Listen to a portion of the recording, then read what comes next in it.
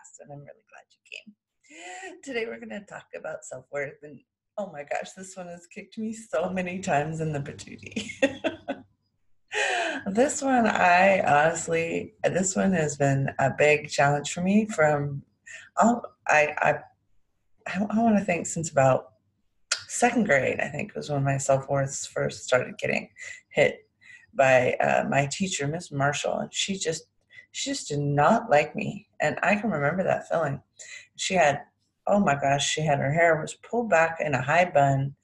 She was really tall. She's actually pretty, but oh my gosh, she was a nasty personality, and she did not like me. And I can remember that going back to second grade. I was living in Berkeley, California. It was right after integration, so like she was African American. Everyone in my class was African American.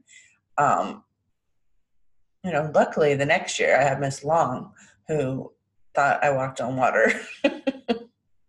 So I just kind of remember back to some of those experiences that shaped and like took hits at my self worth. And if you look at your self worth, just think about it as a target.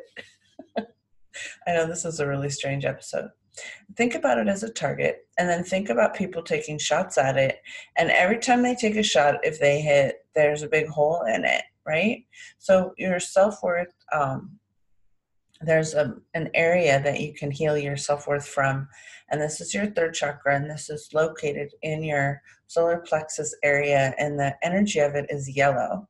So I want to encourage you today, as you're listening, to just jiggle that memory of times that your self-worth took a hit and places where you were kind of left bleeding all over the place. I know this is a strange show. I get it. I'm not normal, but that's all right. So what we want to do is look at that, like any places where you took hits in that area. Parents are really good killers of solar plexus, third chakra, energy, self-worth, and that golden web that surrounds us of protection. Siblings are great at wrecking that sense of self-worth. They want to take you down a notch. They're jealous because if you get this and they get that. And there's a lot of sibling issues in that area. I'm blessed I didn't have that specific issue growing up. My brother was way younger than me, and I just loved him, and yeah, like that. So let's just look at that area in your solar plexus and that area of self-worth. I just want to invite you into a next level of this experience.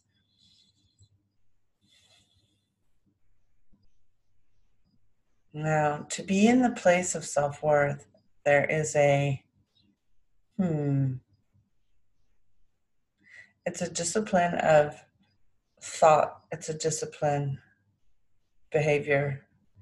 It's a discipline of honoring that which you choose, and how you treat yourself, and how you dress yourself, and how you stand, and how you hold yourself, right? Does that make sense? So I want to invite you today to hold yourself differently than perhaps you have been. Yeah. See if, oh, wow. Oh, there's a lot of energy on that one.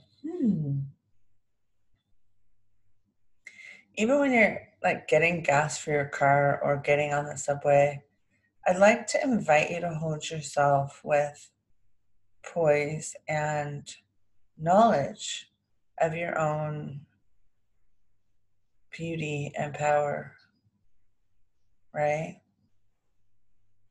I wonder what would happen if you treated yourself like a celebrity for a month. Like you did your hair like a celebrity, you put yourself in places where celebrities go, you wore shoes like a celebrity. I wonder what would happen to your self-worth if you started treating yourself better. And I'm not saying you're not. Wherever we are on this spectrum, there's always room for being more in deference to our highest passion, our highest guidance. So as you go about your day-to-day, go ahead and tune into that self-worth. And luckily, I did do a whole Zoominar on this, and you can find that at energyclearingforlife.com. And I think I called it Clear the Third Chakra, or something really exciting like that. So go out and have a most amazing day. And I hope you just tune into your own amazingness today. Just know how beautiful you truly